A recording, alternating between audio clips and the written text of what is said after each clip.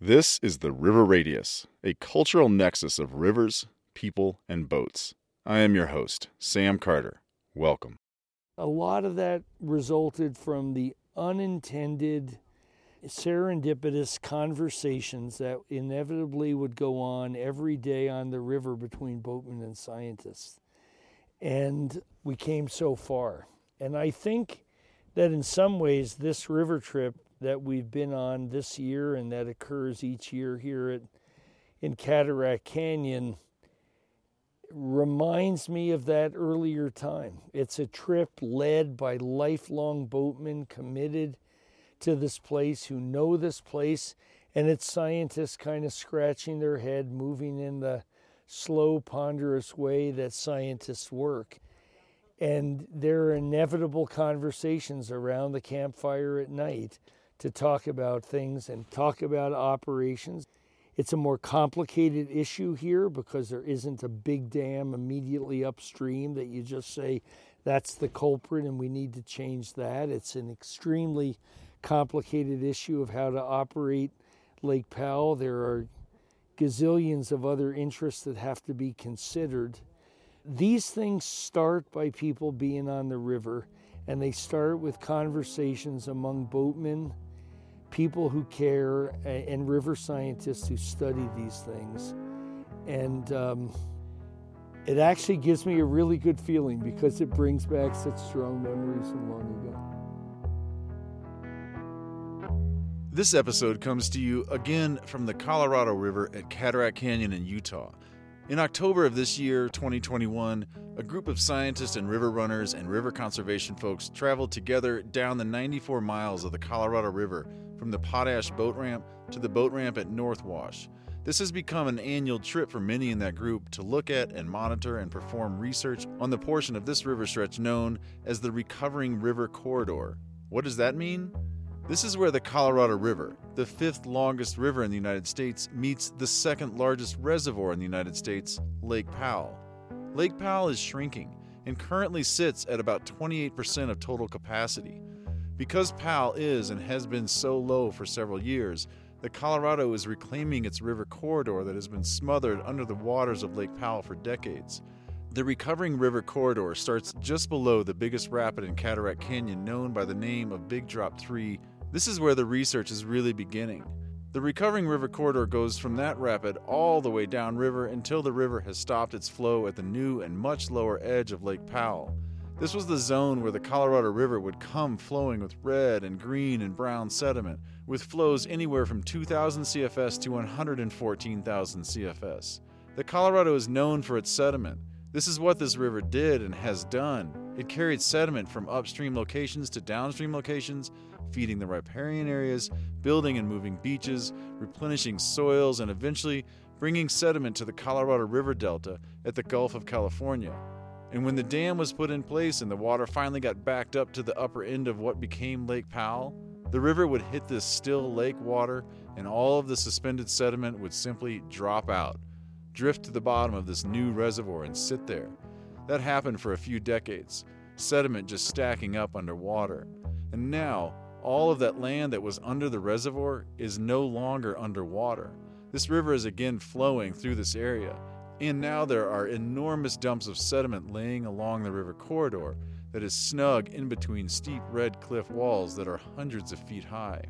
These scientists go there to look at what is happening, how the river is recovering, how much sediment is down there, and the river runners take them there. They take the scientists to the Recovering River Corridor and show them the best examples of sediment dumps. The river guides are the humans that understand the language of the river and how it moves and changes naturally, and how unnatural changes also occur. Pete Lefebvre is a career river guide. He has worked in Cataract Canyon for many years and was one of the guides who began noticing the return of rapids several years ago as the reservoir receded and the river carved away at the sediment. Pete was one of the river guides on this fall science trip.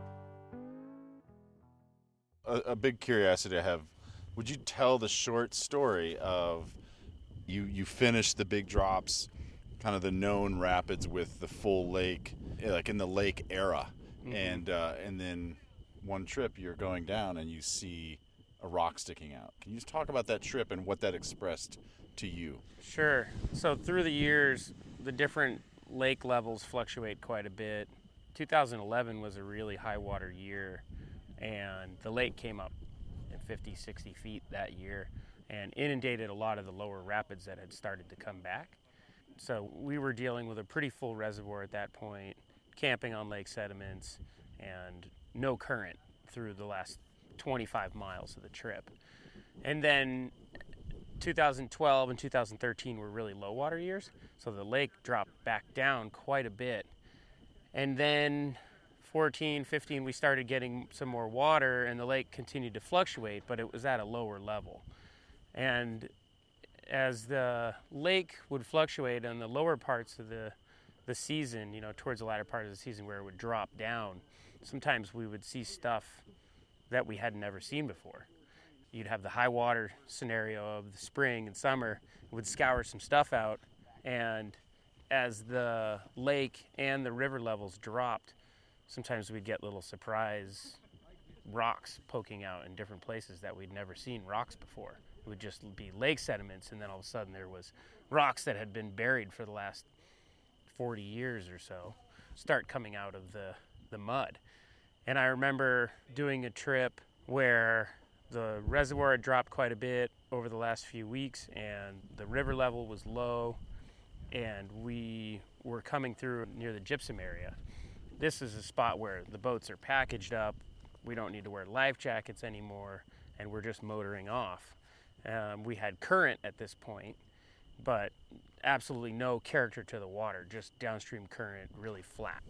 And I noticed there was the tip of a rock sticking out of the water in the middle of the river. And we'd never seen that before, so we're all like, oh my gosh, look, there's a rock. And I remember taking a photo of it, and I think that was 2015. And as things continued to carve and reservoir levels stayed low, the next year we saw a little bit more of that rock, and that's when I started talking with Mike Dehoff about, this rock sticking out of the water, and we started comparing notes about other things we'd seen. And I remember Mike was like, well, we could call it Pete's Rocks. And at that point, I was, excited about things, but I didn't want a set of rocks or anything named after me, because usually when you come across a rock in the river that's got a name, it's named after a guide or a person that wrapped a boat there, or flipped a boat there, or had some sort of calamity. And I didn't want that to move forward in that way. So it ended up getting named LaRue's Riffle, after E.C. LaRue, who was the head hydrologist on a survey trip in 1921. And Mike had found an old picture that LaRue took of one of the Cole brothers running through this riffle. And that rock that was sticking out of the water was part of that riffle. And we've been matching photos to that old photo. And it's almost all the way back, which is pretty neat. The conversations that Pete and Mike Dehoff initially had continued, and various other longtime Cataract River guides shared their stories and pictures of what they were encountering as the reservoir was dropping and the river was ever so slowly re-emerging. There was no intention to create an official group. It was simply river guides talking about the river. Eventually, the casual collection of pictures and notes became typed up and printed off field guides that were passed around among these and other Cataract River guides. It became known as the Returning Rapids Field Guide. There is a previous episode of this podcast from March of 2021 that gives a lot of backstory on the beginning of the Returning Rapids project. The link to that episode is in the episode notes. On this science trip, on this cat science trip, it feels like you probably have several roles. What is your role on this trip? I think Returning Rapids as a whole, and my role too on this trip, is to facilitate the hard science that is happening right now in terms of the mapping, getting the elevations, the sediment, and also pointing them, into the best places to study that stuff, whether it be the right campsite to set up at, or the right place where there's good Domini formation layers to study. And how many seasons have you spent boating in Cataract Canyon? My first trip was in 2002. I started working here commercially in 2012 and full time, and that would be like 15 trips a season, somewhere around that. And I still do 5 or 6 trips a year. The Domini Formation. What is the Dominy? Floyd Dominy served as the commissioner of the Bureau of Reclamation for 10 years in the 1960s, and his name and work are considered synonymous with the building of Glen Canyon Dam, and for better or worse, the extensive infrastructure systems and policy related to the Colorado River. Earlier, I talked about how the suspended sediment from the Colorado River fell or dropped out of the river and drifted down to the bottom of the reservoir when the river current stopped at the edge of Lake Powell. This is the crux of the entire story. This is why this entire science trip is happening, because of the sediment that has filled the old riverbed and the adjacent riparian areas and side canyons. The amount of sediment now exposed because of the lake level dropping is gigantic. It is almost a thing a person has to see to understand. For about 40 miles on both sides of the river, there are sediment deposits. These are embankments that are 10 feet to 70 feet high and frequently go from the canyon wall to the river's edge or near the edge.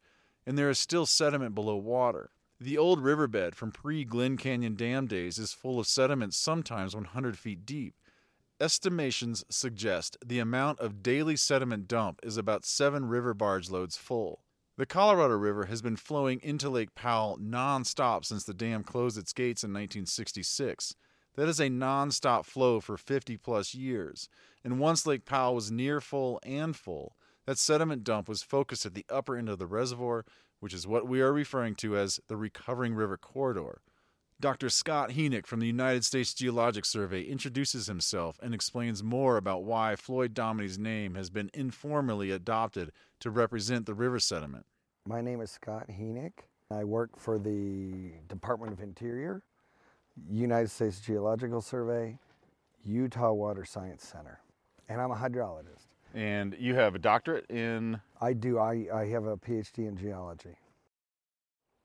So the Dominy Formation exists in the Colorado, San Juan, Escalante Arms, Dirty Devil Arm of Lake Powell because of Glen Canyon Dam. And we impounded water and we turned a river into a lake.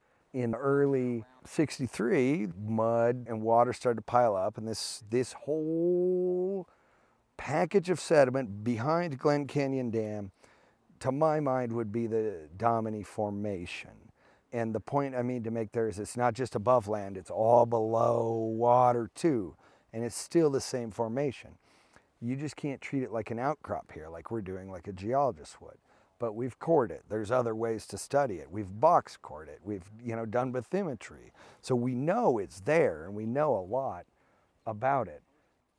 To name a geologic formation takes a lot of time and paperwork, right? But there are many informal unit names out there used all the time, and they're descriptive and they're useful, and sometimes they're common parlance, and they're not supposed to be named after people, they're supposed to be named after places. Here, this is an opportunity. We know that in March of 1963, the dam was closed. In December of 1963, they began recording lake level. So we have a continuous record of lake level since then.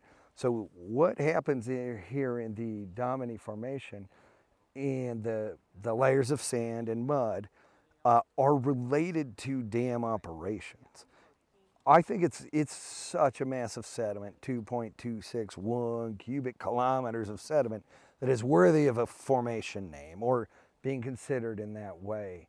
I mean, I think, on the first fall science trip, we kind of campfire brainstorm came up with a Dominy Formation, and it's generally moved into parlance since then, and so it's widely used. In that respect, it makes sense to use it because people understand what you're saying. So Dominy Formation implies reservoir sediment, and reservoir sediment implies, that this was impounded behind some man-made kind of structure, because we know the dam went up and we know all the sediment's here because of it. So there's no question about its origin or its genesis. Is there also in the Dominy name a kind of smack on Floyd Dominy? Well, no. I mean, yes, but no, right? I mean, at the time, at the campfire, it was like a lot of hooting and hollering, like, that's amazing, right? Which is why it was launched into parlance, because it was a good, appropriate name and the humor, the irony, or the whatever comes from the little dig. But to my mind, it's in parlance, it's descriptive. There are lots of scholarly reasons to say this. Not only do people say it, not only has it been, written in, multiple sort of long form, decent, high quality journalistic pieces on this, and everyone calls it that on the trip, like everyone knows what it is. This is the guy.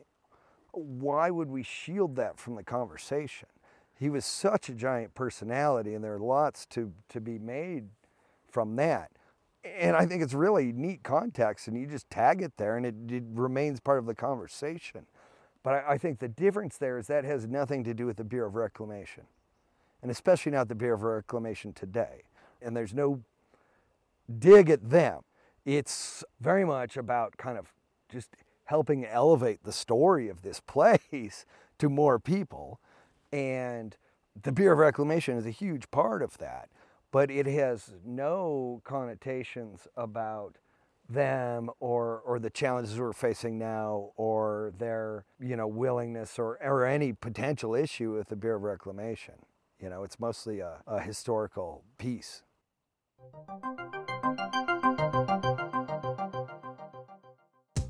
Hey folks, as you know, we have advertisers and sponsors that support this podcast. Today's sponsored organization is River's Edge West. You can find a direct web link in the episode notes. They are doing the work that helps to prevent river damage and also the really important work of repairing damaged river sections where they can. Are you looking for a gift to give someone? It's that time of year.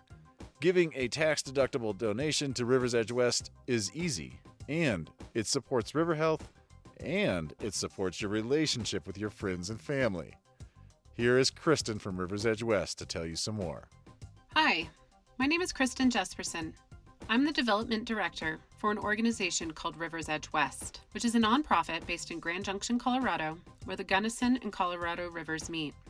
The mission of River's Edge West is advancing the restoration of riparian lands, also known as riverside lands, in the southwestern United States through education, collaboration, and technical assistance. Or to put it differently, we work to keep the lands adjacent to rivers healthy by collaborating with the many people who manage these critical habitats. Western rivers and riparian lands provide essential ecosystem services thanks to their role in maintaining water quality and quantity, plant biodiversity, and managing the impacts of climate change. Many of the western rivers and associated riparian lands have been severely degraded over the past 150 years by water supply development, road building, and the introduction of invasive plant species, primarily tamarisk and Russian olive. Rivers don't adhere to human-drawn boundaries. Rather, they flow and meander across states, counties, cities, and private lands. River's Edge West serves as an ambassador for rivers. We bring all those managing riverside lands, such as private landowners, local, state, federal agencies, and nonprofits, to the same table to help them communicate, collaborate, and better restore and protect these areas together.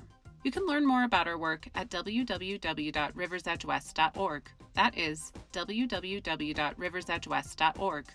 Thanks.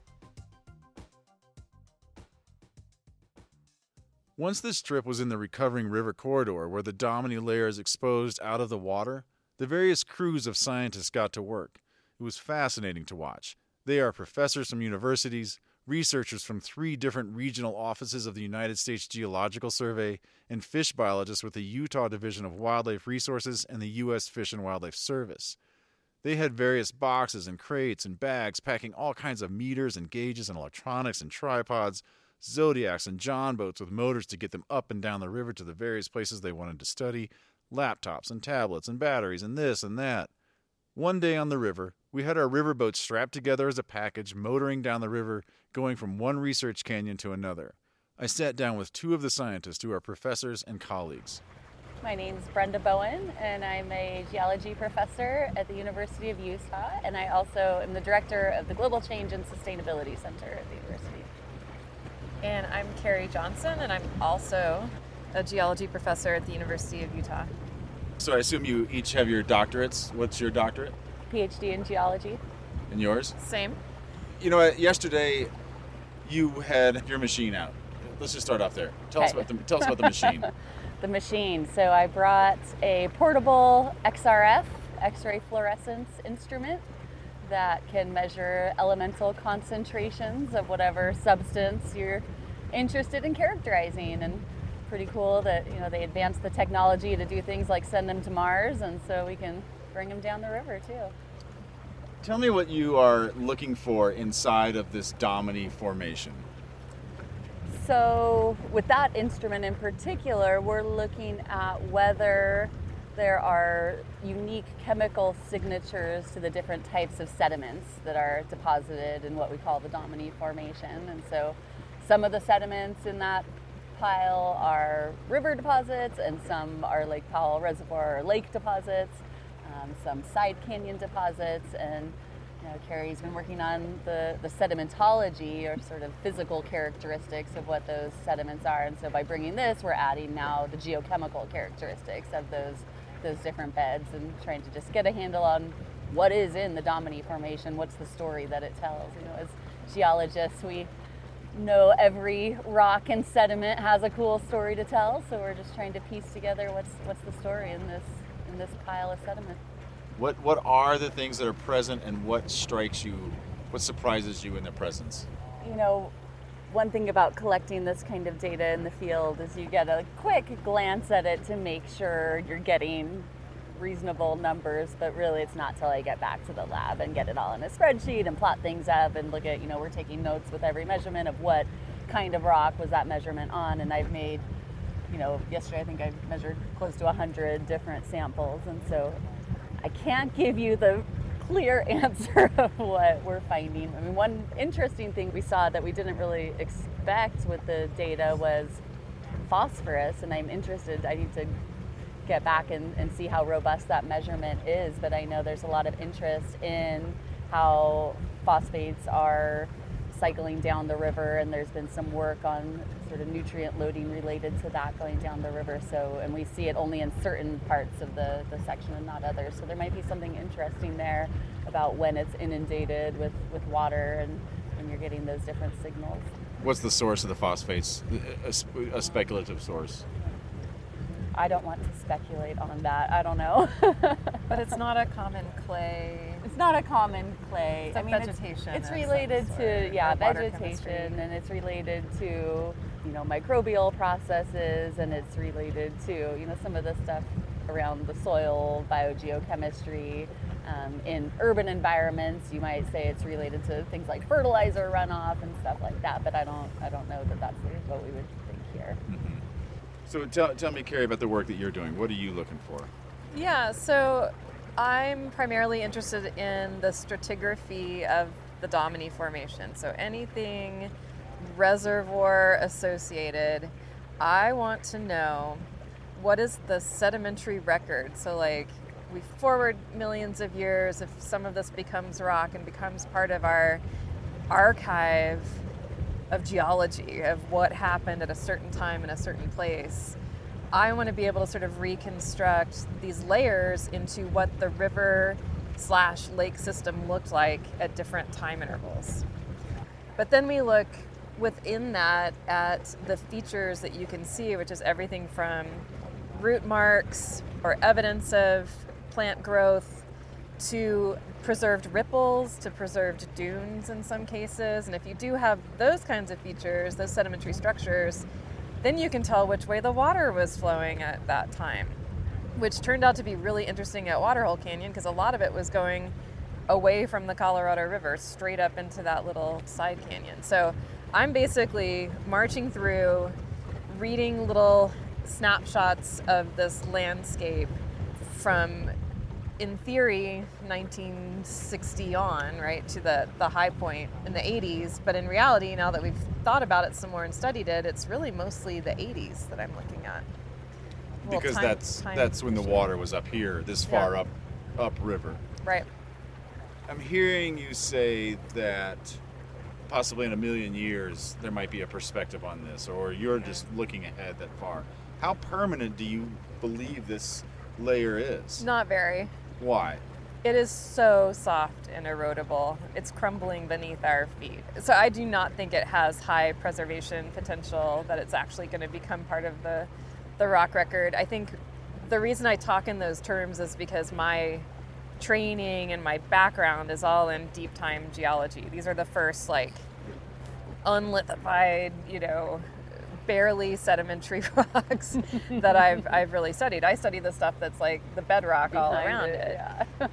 The time machine that I normally jump into when I'm looking at stratigraphy is going back millions of years with huge uncertainties. And what I love about studying the Domini Formation is that it's this very well-known experiment that we've been running for a few decades. Like, we know what discharge was like, we know what lake levels were, down to the month, down to the day sometimes. I'm never gonna get that in the rock record. So I always translate stuff to deep time, mainly because that's like this huge advantage that we have here that I'll never have working in other areas on older rocks. In theory, we know exactly what happened, so we should be able to nail this story. But I do not think these have high preservation potential, but they have high potential to tell us a whole lot about not only how this little system has been working, but I can translate it to everything else I do throughout geologic time. So the way you're describing it, I feel like you're saying that this is a massive, unintentional experiment. Yep. Yeah, there are labs in our country and around the world that spend, millions and millions of dollars creating extremely large flume tank experiments with a controlled input. There's one at the University of Minnesota that's an entire basin that they try to recreate. And they control what comes in, sediment and water, and they control where it goes. And that's it. And here we've scaled that up to an entire real basin, probably multiple basins, and instrumented it well. So I have like a definite morbid curiosity about the Domini Formation that I think is an unpopular opinion, but I think it's great. When I would see Brenda and Carrie doing their work, they were in places where they could see the Domini layers, like in the bottom of the wash and up on the side of sloughing slopes. That is how they could see the inside layered composition of the Domini. There was also focus by another researcher on what was happening on the very top of the Domini, the flat top portion where a person can walk and where plants are growing. This is Dr. Sasha Reed. My name is Sasha Reed. I am a biogeochemist. I work for the United States Geological Survey, which means I work for you and everyone else in this country. I am part of the Southwest Biological Science Center, and I'm based out of Moab, Utah. Why are you on this trip looking at the water and the landscape? What is your role and what are you looking for? One of the things that I'm really interested in general as a scientist is how can I provide actionable information that resource managers can use to make complicated decisions. And so I think my role is to try to help understand the land side of things, the terrestrial side of things. For this trip, I've really been looking at the riparian zone, those lands that are really ribboning along this river. I am very interested, though, too, in how uplands, lands that are outside of the riparian zone, are connected to the river, to the health of the river, the functioning of the river. And so I hope the piece of the puzzle that I can help add is thinking about these soils, what's their chemistry, how much carbon are they holding, how are they being stabilized by organisms and by chemistry, and how can that interact with what other people are studying and understanding to give us that bigger picture. And you're also looking at crusts. I understand that you like crust, that you are an expert in the world of crusts. I love crust. So maybe even just start off by telling us what is a crust, and then what are you seeing as you wander around out here? Biological soil crusts are a community of photosynthetic organisms that live on the surface of soils that can see the sun. So in places like deserts where you don't have plant canopies connecting, you have soil that has access to the sun, and there you have biocrusts. And these biocrusts are lichens and mosses and cyanobacteria, and they can make up large swaths of area here. We are learning that they're so important in stabilizing soils that they have huge effects on the hydrology, and such dry places where water goes is really important to all living things. We know that they can add fertility to the soil and that they have complicated interactions with each other and with plants and with the atmosphere that we're really only starting to understand. So these are very cool ancient organisms that are performing high-level function on these ecosystems. One of the things that I was really excited for this trip is to see, do we see crusts growing on the exposed sediment, on the Domini Formation? And so I was pleased, I guess delighted really, to see beautiful biocrusts on the Domini Formation and to see the communities with lots of species that I recognize, that I see lots of places, mosses and lichens that are fixing nitrogen and definitely stabilizing the soils. And so that's kind of interesting in the context of the Domini Formation. If it stays exposed, what will happen to that soil? Will it enter the river? At what pace? Will it blow away as dust? How? Where will it go? And biocrusts will play a role in helping to dictate the fate of that soil, because they're really trying to hold it together because they want to live on top of it. And so it could affect the way that those soils erode and thus the consequences of that soil moving from where it is now to somewhere else. In another conversation, we talked about, another conversation today with two of the other scientists here, we talked about how this is an unintentional lab. What can be captured? What do you see as capturable from this lab to help all of us to play the game of climate change? How does this become an information source that we can feed to other communities on this planet? I think that this is a natural laboratory in a couple of ways. It forces us to think about novel ecosystems, to think about ecosystems that in at least the history of our understanding haven't existed before. How do those ecosystems function? What are they doing that is similar or different from our traditional understanding of ecosystems? And so this is an excellent laboratory to be able to ask questions about these kinds of systems where soils were developed in anoxic conditions or in anoxic-oxic fluctuating conditions through time as a lake was created. Then because of drought, that lake was removed for a period of time. Those soils were born to the atmosphere and now are being processed in ways that are really different probably from what we might expect from a soil that was born from a lava flow or from a receding glacier. And so understanding how these processes are the same or not the same, this system offers us an end member to ask questions about how the world works. And end members are really powerful and can be hard to come by in science. And so what we learn here will tell us fundamental things about biota and how they respond to certain environmental conditions. What we find here will be relevant to other places that have similar types of exposure of soils that have unknown organisms and that could be processing things in cool, different, weird kinds of ways. And so understanding those systems will provide information to other groups who maybe don't have the exact same situation, but are also struggling with a novel ecosystem. What is an end member? A lot of how we like to ask questions in science is to look across gradients. So for example, a rainfall gradient. Go to a wet place, a kind of wet place, a kind of dry place, a super dry place, and you look at how things are the same or different in order to understand how those places function. What role does rainfall play in determining what kinds of plants are there, what kinds of microbes are there, how much carbon is stored in that soil, how the processing of nutrients occurs. The gradient offers you a lot of power to ask questions about how things work, because you're not just saying, oh, that's different and this is the same. You're saying, okay, with a little bit more water, I see this, and then the same when I add a little bit more, and now more. I really think that I understand what drives this ecosystem. It's the why of the question. And an end member can push you past that normal point along the gradient. It can be a place that's really different than the other places that you've been looking at. And so you can test your hypotheses there to see, does it hold even when stuff gets crazy? Do I still see the same controls? Do I see the same kinds of organisms or not? The end member offers you a really cool way to try to ask questions about how the system works in the context of other kinds of ecosystems, so you can try to see that bigger picture.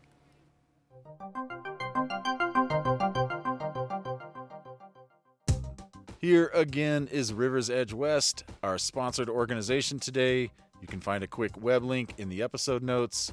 They are one of the great organizations working to maintain the riparian and hyporheic zones of rivers. Kristen will tell you here more about why she wants to work for clean and stable rivers. This is Kristen from River's Edge West again. Rivers aren't only a big part of my professional life, they're also important to me on a personal level. They're a place of beauty and reflection, escape, excitement, fun, and connection with my family and friends. As we enter an era where the health of rivers is degrading and the availability of water is more and more scarce, I feel even more impassioned to bring people together to protect these resources and their health, not only for myself, but for my daughter and future generations. If you care about rivers too, I invite you to support River's Edge West by learning more, making a contribution, and finding out about how you can get involved. To do so, go to our website at www.riversedgewest.org. That is www.riversedgewest.org. When you donate to River's Edge West, you are strengthening the health of rivers and, as a result, the quality of life for us all. Thank you.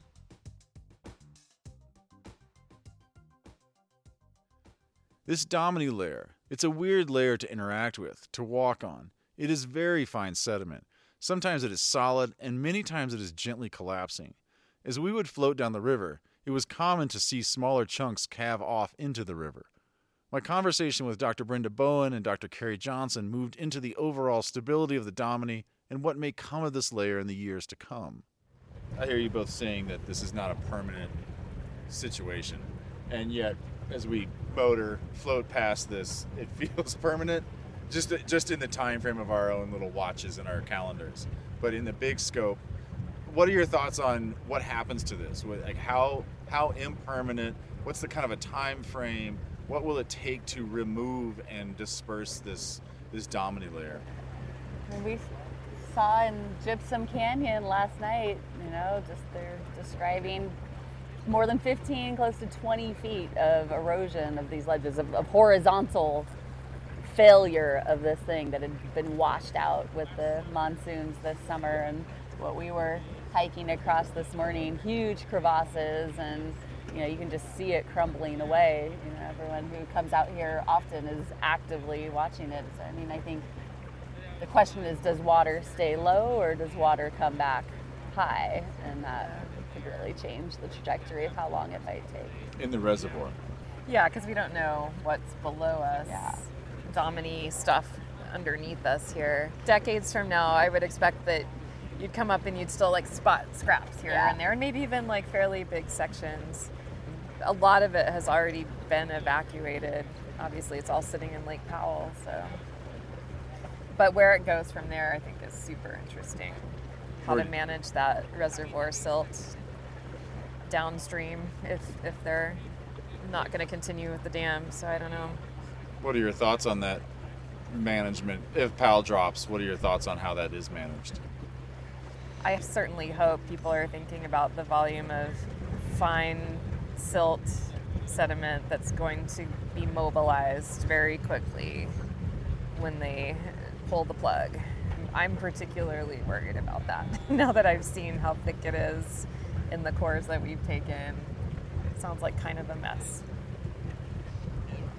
Did you read Elizabeth Colbert's article about this?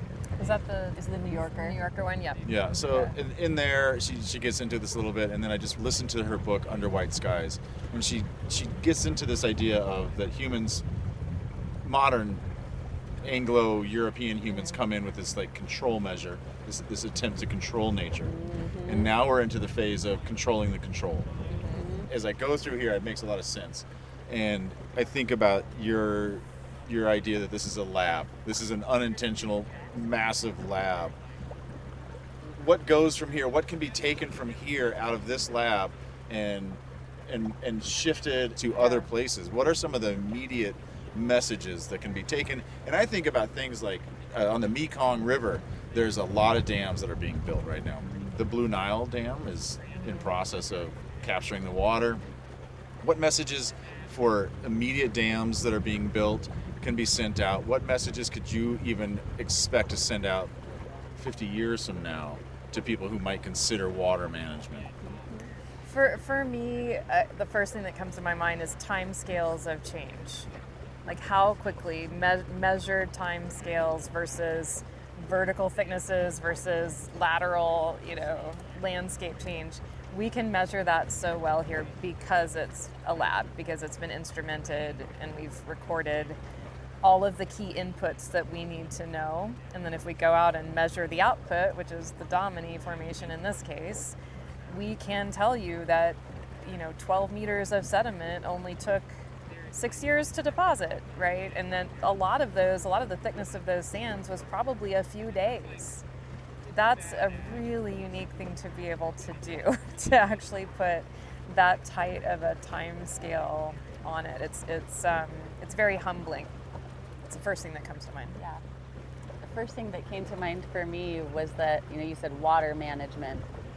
Water touches everything else in the ecosystem and landscape. So if someone's a water manager, they're also a sediment manager, and that sediment's going to impact the vegetation and the ecosystems and the soils. It's going to affect, the fish in the water. It's going to affect so many things, and it's all, this connection to the data that Carrie's talking about.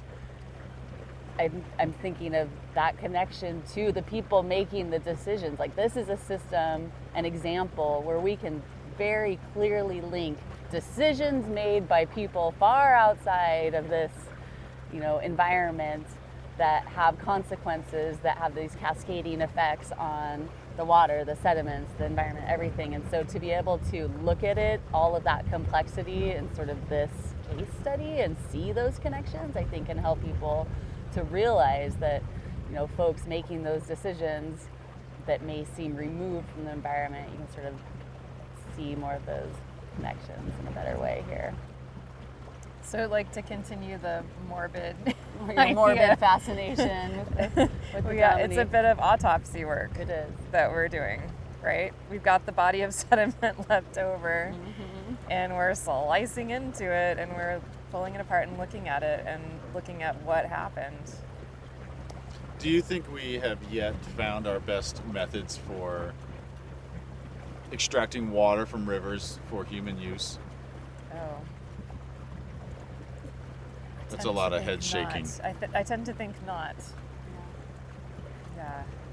It's hard to imagine that this is the most efficient way to do things. When I teach energy, geoscience stuff, there's this common thread of the Earth places natural limits on whatever resource it is that we're trying to use. Water, hydrocarbons, minerals, whatever. There's a natural limit on it. Somehow it could be a limit in volume or depth, or how hard you have to work to get to that resource, or how quickly it would be gone. So there are these natural limits, and understanding those boundary conditions at different scales is really important. But it also, in every instance of Earth resource use, there's always been these unintended consequences. So we can just assume that will be the case moving forward, that there's so much that we don't know, but we know something is probably not perfectly planned here. So some humility in terms of decision making, I think, would be valuable. So it seems like we're approaching pulling. Clearwater. Yeah, we're pulling into Clearwater Canyon. Last question, then. Young high school kids, young undergrads that want to come take your classes, where can they come find you? Find us at the University of Utah.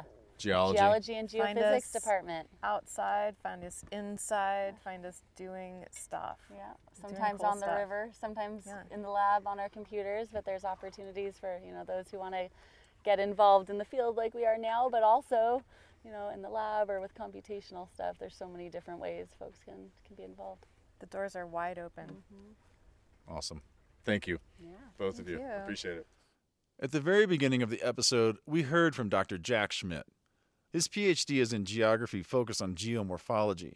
This is a person who began research on the Colorado River in 1984, has been in the meeting rooms with David Brower and Martin Litton, helped to develop the Grand Canyon Protection Act, was involved in establishing the controlled floods in the Grand Canyon, worked with presidential administrations, and was involved with the 2014 pulse flow. It goes on and on. Here is Jack with more.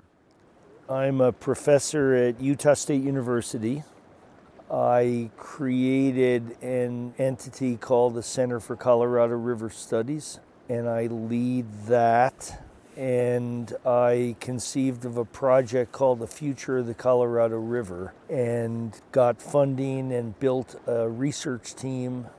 Because of Jack's depth of research and experience, a person could talk with Jack about any river topic at considerable depth and breadth. And it was obvious that he held tremendous respect for his research colleagues on this trip working in the field. Here, I will share one question and answer with Jack. This year, kind of throughout the year, there's been a lot of media about Lake Powell, Lake Mead, the Colorado River. I've done shows on it. The big media networks, the local networks have done media on the significant reduction in the lake levels in Mead and Powell. And I think a lot of that media is this perception of, the lake is going away. I'm curious about your thoughts on what is happening. Is it a lake that's being lost? Is it a river that's returning? Is it something else, a mix of all that? Well, from my perspective, I think the answer is that it's both.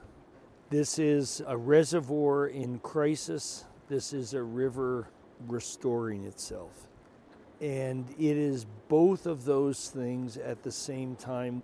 But even 2 years ago, maybe 3 years ago, the issue was only, this is a reservoir in crisis. And what the Returning Rapids Project and what the Glen Canyon Institute has done have been simply to remind people that, well, like it or not, this river's also restoring itself. It's just a natural process. And if you want to only think about these canyons as a bathtub to hold water and just try to conveniently ignore the notion that there's something here of value that is now restoring itself, that's a blind eye to what's going on. And so it is both. Now, that doesn't mean that the most compelling public policy decision is to necessarily let this whole place be restored. That would be an immensely courageous decision on the part of society to do that. And in a complicated democracy, that would be one hell of a debate. But what the Returning Rapids crew and others are doing is they are starting that debate. Whether they intend it or not, they are starting us down that path by saying, there's neat stuff down here. Look at this, there's new cottonwood trees. Look at this, there's new willows. Look at this, we've got sandy beaches. And so all of this work now is to say, there are resources here. The big decision that lies ahead is in the next wet winter, how much water should be stored and refill in Lake Powell. And we all know that in this complicated society, there maybe even the majority position is going to be that it ought to all be refilled. But that refilling would come at a price. To close out this episode, I want to go back to the river guide, the people who are running rivers and paying attention to the river's language. Here again is Pete Lefebvre from the Returning Rapids Project. What do you feel about the return of a river?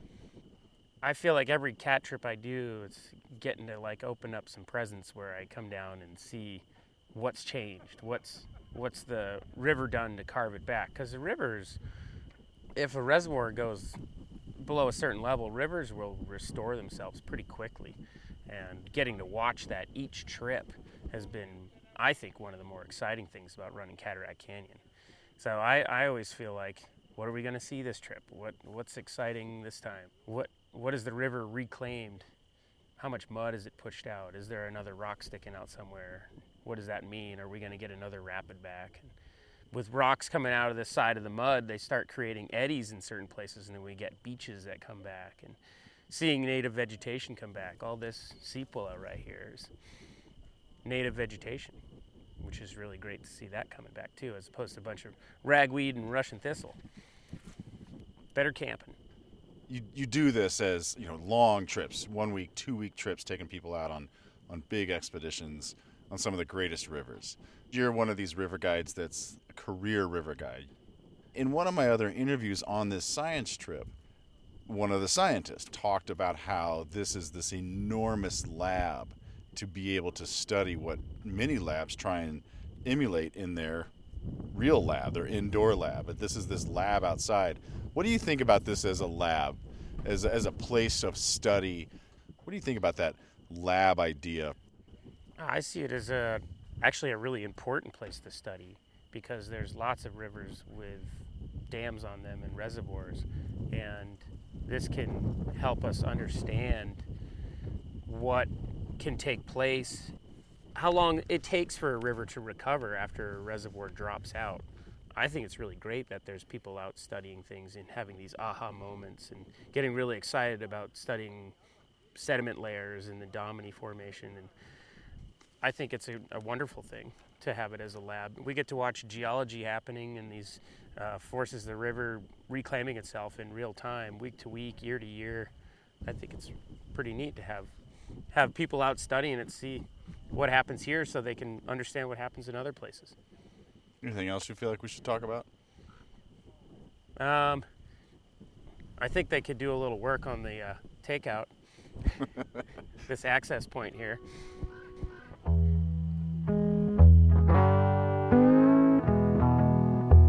An Elzada Clover and Lois Jotter size thank you goes out to the 28 people on this trip. They are all on my mind for this production.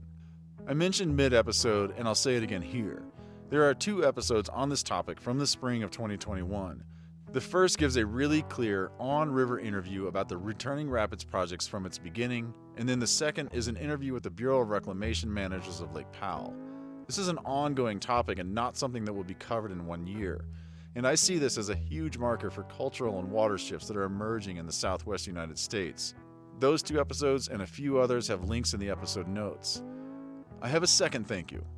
This thank you goes out to you who are listening. When I started this podcast, I knew I was pursuing my intersectional passion of rivers and audio interviews. From there, I had no idea where this would go. This episode is the 34th episode at the end of 2.5 years. At this point, this podcast has been heard in all 50 states and in a total of 88 countries. I am blown away, and I'm having a blast and looking forward to continuing this work. Thank you each for helping me and this podcast be real. And a third thank you. In the amazing fact that this is my exclusive work now, it is important for me to recognize all the advertisers and sponsors this year. Your trust is powerful. Thank you for working with me to create messages for your work and your products. 2022 is on the other side of the solstice. I have a nearly full menu of episodes for next year. The first episode in January will be a short one to tell you about the content and a new publishing model I will use in 2022. You can be in touch anytime on social media and email hello@theriverradius.com. Have a sweet few weeks. Thanks so much for joining The River Radius. It's a beautiful little fish. It has a head that looks like somebody squished it from top to bottom with their thumb and forefinger, and then there's a prominent hump right behind the head. It's a really distinctive and unique looking animal. Do you have like a celebratory "we got one" thing that happens when you find a humpback in your net? Yeah, sometimes we'll go, jump! Jump, jump! Although this trip, Kevin McAbee requested that we do the Ric Flair woo. What does that sound like? You'll have to ask him. I don't think I can do it. Kevin, can you come join me? Sure. Are you Kevin with the woo noise? I guess.